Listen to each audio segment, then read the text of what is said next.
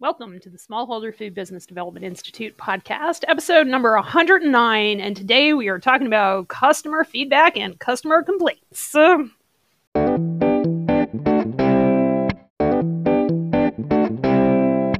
Welcome to the Smallholder Food Development Institute podcast, where we serve up truth so that you can build the profitable, sustainable food business you've always dreamed of. Now here's your host, Dr. Michelle Fanninsteel.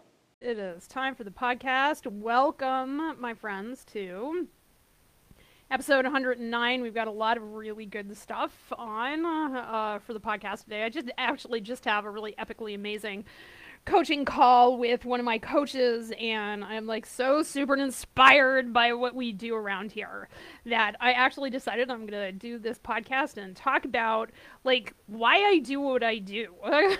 You know, people are like, you serve whom? Who's your target audience and stuff like that? Well, if you're listening to this podcast, you know my target audience is food manufacturers, right? And I help food manufacturers freak out less over their HACCP planning and like conform with government regulations and market expectations so that they can sell their food, right? Now, I have to tell you, I am a certified coach. I'm certified to teach HACCP and preventive controls, and I'm a veterinarian, and I gained all of this work for really actually a very simple reason. And it's because I deeply and passionately believe, and what gets me out of bed in the morning, in the power of small businesses to solve the problems that we have in rural and marginalized economies. Okay, so much of food production occurs in rural and marginalized economies.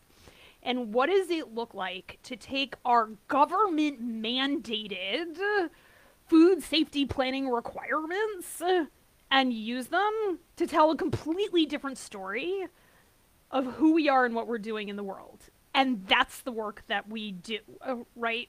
That's why I get out of bed in the morning. It's because I so deeply and powerfully believe that all of you all out there can not like change that story of victimhood from the government or victimhood from like that super big client that they're your 99% of your revenue, 99% of your orders, right?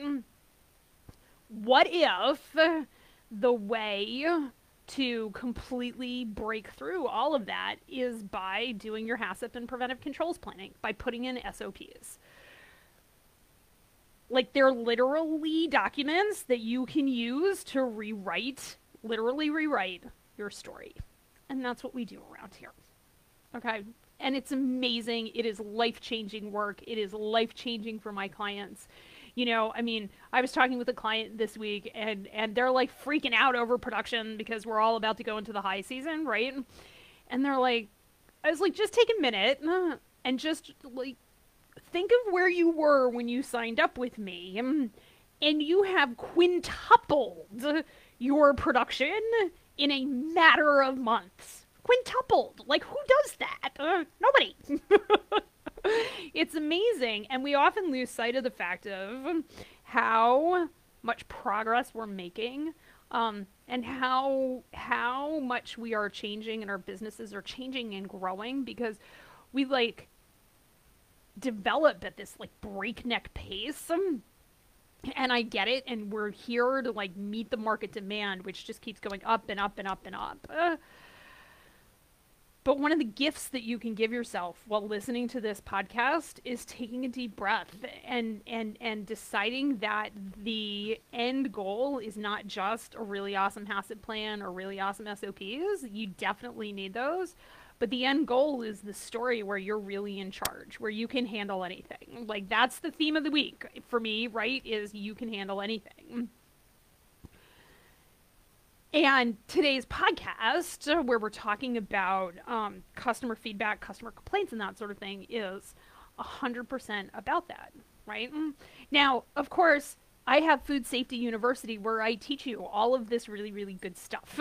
I teach you to handle anything, and I'm here for you so that you know that you can handle anything. But that's what this podcast is really about, is giving you the tools so that you can know deep in your own heart that all of this stuff is doable and all of this stuff is possible. And we are here and we are doing it. So some days more than others, it's harder to get up. It's dark in the morning. It's dark when we go home. But we're here and we're doing it and we're serving our customers. And that's amazing. So how does that bring us to today's podcast? Well, one of the things that we do in Food Safety University is we give you all of these SOPs, and we have risk-based policies, and we have spreadsheets about doing 90-day validations on your SOPs and on your HACCP plans and all that sort of stuff, right? And I write all of the documentation for you because it's really a lot faster that way. and the time investment is so much shorter, right? And of course, what people don't know is that like all of the work that we do in Food Safety University, I do in some way on the podcast. And so if you listen to the podcast and write your own documentation based on what I say, you can get a complete and total food safety system. And I have had people do that. And I think that's awesome. And then they just like come to me for certification classes, which I love, which is amazing. And then I serve them in that way. But if you're like kind of overwhelmed by the thought of writing all of this documentation, please just go to foodsafetyuniversity.com and sign up, because it is the easiest and fastest way to get there. And when you do figure out that your customers are communicating with you, which by the way, they are always communicating with you, you'll know what to do, and you'll have your standard operating procedures, but you'll have your self-concept that you can handle this, because that's what we teach you to do. We're afraid when feedback comes at us because of how we feel about it, right? And so let me tell you a couple of true stories of my clients. There's one client who had an FDA inspector walk into their cheese facility and say, "Let me see your customer complaint log." Completely, totally out of the blue visit.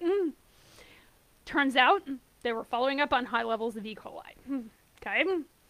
I want you to ask yourself in that story, who is the customer? FDA walks into a cheese facility. Who is the customer? Okay?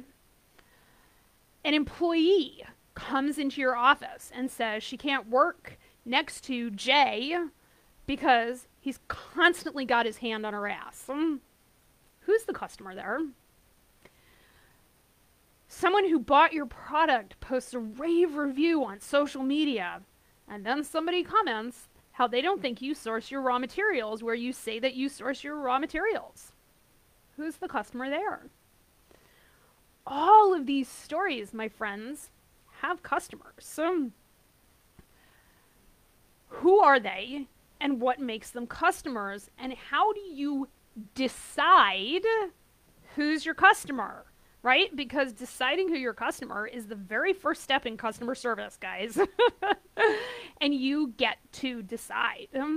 Now, traditionally, we think the decision is made for us because we define our customer as the person who buys our products. I'm here to tell you that you have a significantly, if you couldn't tell from the above examples, broader customer set than the people who trade money for goods with you. Okay?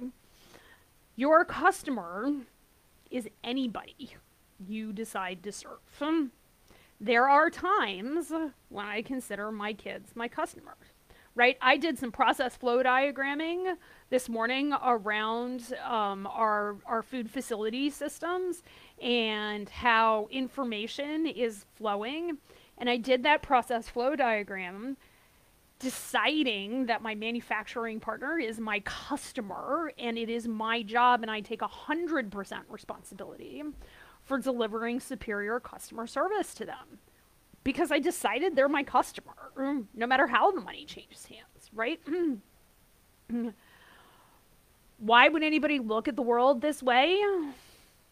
Well, for me, it's because defining myself as being in service to these folks, whoever they are, is one of the ways I define my leadership.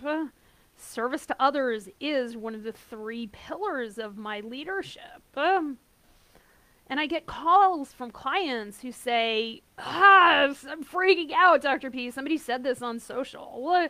Somebody, like gave me a bad review. Somebody, we have bad things going on in the office. And they say, Dr. P, I had a customer complain about, like, insert anything here, and I don't know what to do. So I have that 6-step process that we've been talking about that I walk you through. And I'm going to walk you through one today. But I want to tell you that there is a step 0. And that step 0 is take a deep breath. Okay? Take a deep breath. I was just on this like super big call. And I wrote up, just like I used to do when I was taking tests in grad school, breathe. Because I get into this like set of, like my brain just races. And if I remember to breathe, right, it all calms down. All right. And you're going to, when like feedback is coming at you from somebody who you have decided to serve, I want you to take a deep breath. And I want you to inhale it all the way down to your toes. Because the reason you're freaking out about how people are talking to you is like actually really super simple. You are only afraid of one thing. You are afraid that you can't handle what they are saying.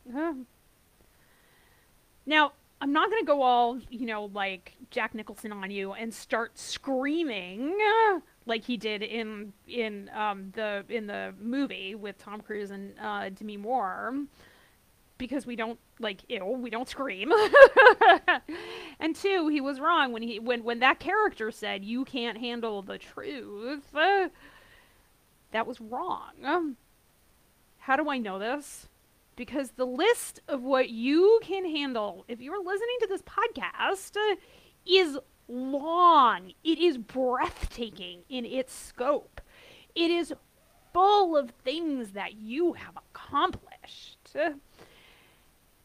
And I want you to do yourself a favor, if you're not driving. I want you to pause this podcast or come back to it at a later date. And I want you to write out your list of accomplishments. I want you to write at least 30 things over the course of your lifetime that you've accomplished this. Now, it's election week. I wrote this podcast out on election day, and frankly, living through the past 4 years seems like a pretty big accomplishment. Some days, waking up kind of deserves a pat on the back. Okay? And not just because of the election, but because of, like I'm a working mother of 3 that moved this year, that, I have a husband, I have a business, I have kids, I have pets, I have, like, all the things, right? I have a life. I'm a human being having a human experience. And sometimes just waking up, we gotta pat ourselves on the back for that. Okay? Now, given everything that you have accomplished, so you wrote out your 30 things, I want you to think about the feedback that you are currently receiving, like whatever's freaking you out about feedback right now, or the last time that you got feedback. And I know it can feel terrible when somebody is like coming at you, feels like a freight train. Even if it's on social media and you can literally put the phone down, it still feels like a freight train, right? Because there's a process for fixing that, and it's a process of like changing the story, right? So the first thing we do, remember, step 0 is to breathe. So breathe all the way down to your toes. Read through your list of 30 things. Okay, so far we've got, you wrote your list of 30 things. You're breathing. Okay, and then life happens and you get feedback. Okay? Life happens and you get feedback and you feel awful. So I want you to breathe again. And then go look at your list of 30 things that you wrote out. Okay? And then in third person, and there are good scientific reasons for doing this, in third person, tell yourself out loud, Michelle, insert your name here, look at all of the things you have handled. Michelle, look at all the things you've accomplished. Michelle, this is a really impressive list. Just those 3 sentences. Put your name in, I said to me, because it just, you can, like, you may be able to feel the energy about how that calms me down, right? These 3 affirmations do a couple of things. One, when you get over the weirdness of them and say them, they feel really good, right? I feel really good having just said that. Next, saying it in the third person takes you out of your own head, and there really is research that shows that giving yourself a pep talk is dramatically more powerful if you say it in the third person. Like, it occurs in a different section of your brain than if you just say I. And you know this because when you're trash talking yourself, you rarely use the word I. You use your first name or you use you. Okay, I have done a informal poll, I'm not gonna lie, of people and asked them when they're talking to themselves and they're trash talking to themselves, are they talking in second or third person? And when they're giving themselves affirmations, I have a lot of friends who do affirmations, right? Do they do it in first person? And the answer is I do my affirmations in first person. I am so grateful. I'm so happy I got a DVM, right? But they trash talk themselves. Michelle, you should have, that is the information superhighway, because our brain knows that the information is more powerful when it comes in second or third person. Language is powerful. We are a storytelling species, and how you tell that story and whether you use first, second, or third person makes a really big difference.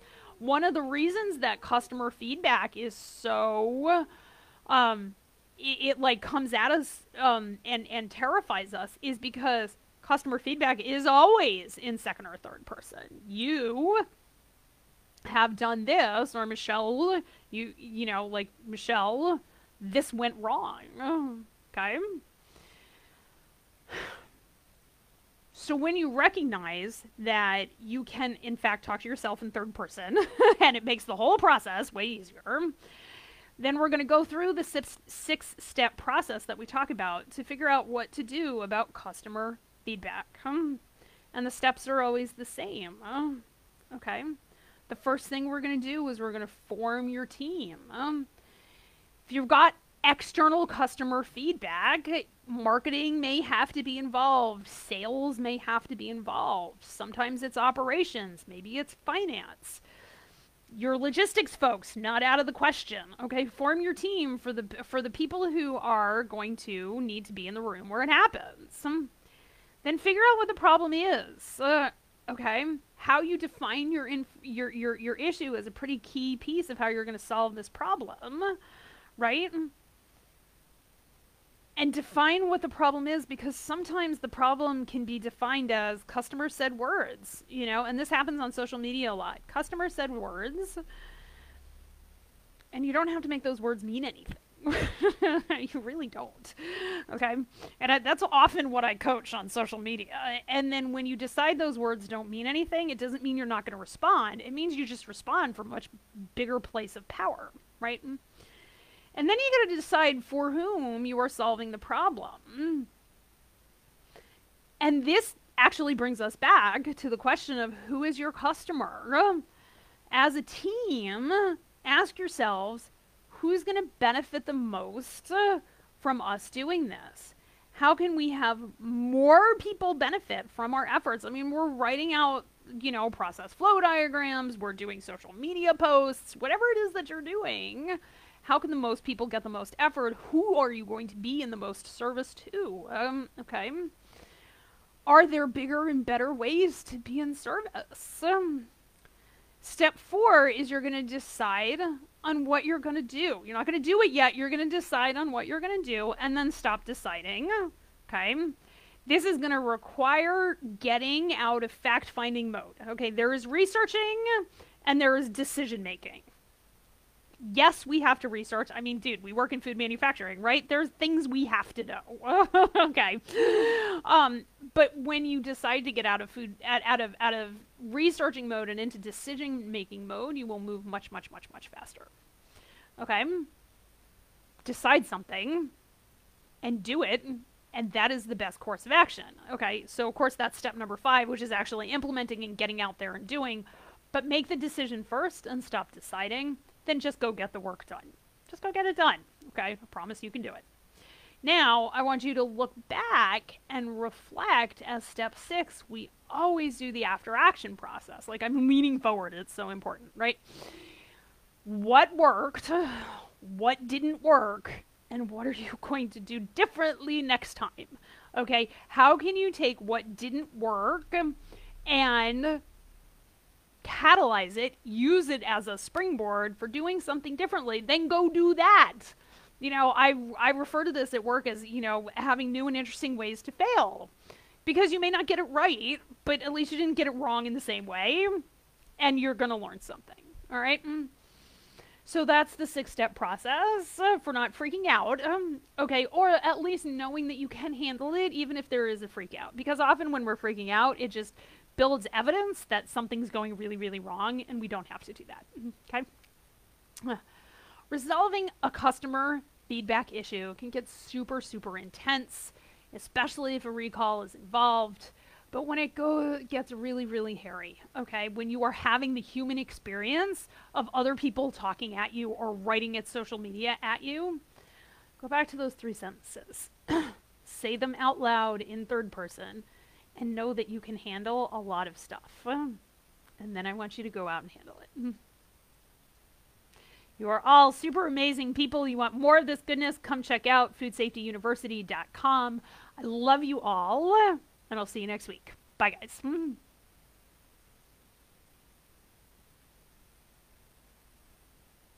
Thank you for tuning in to our podcast. Be sure to join us in the Proofing Box, a private Facebook page for food producers filled with valuable information and technical tips. Grow your business by learning from people just like you, all under the guidance of a food safety expert.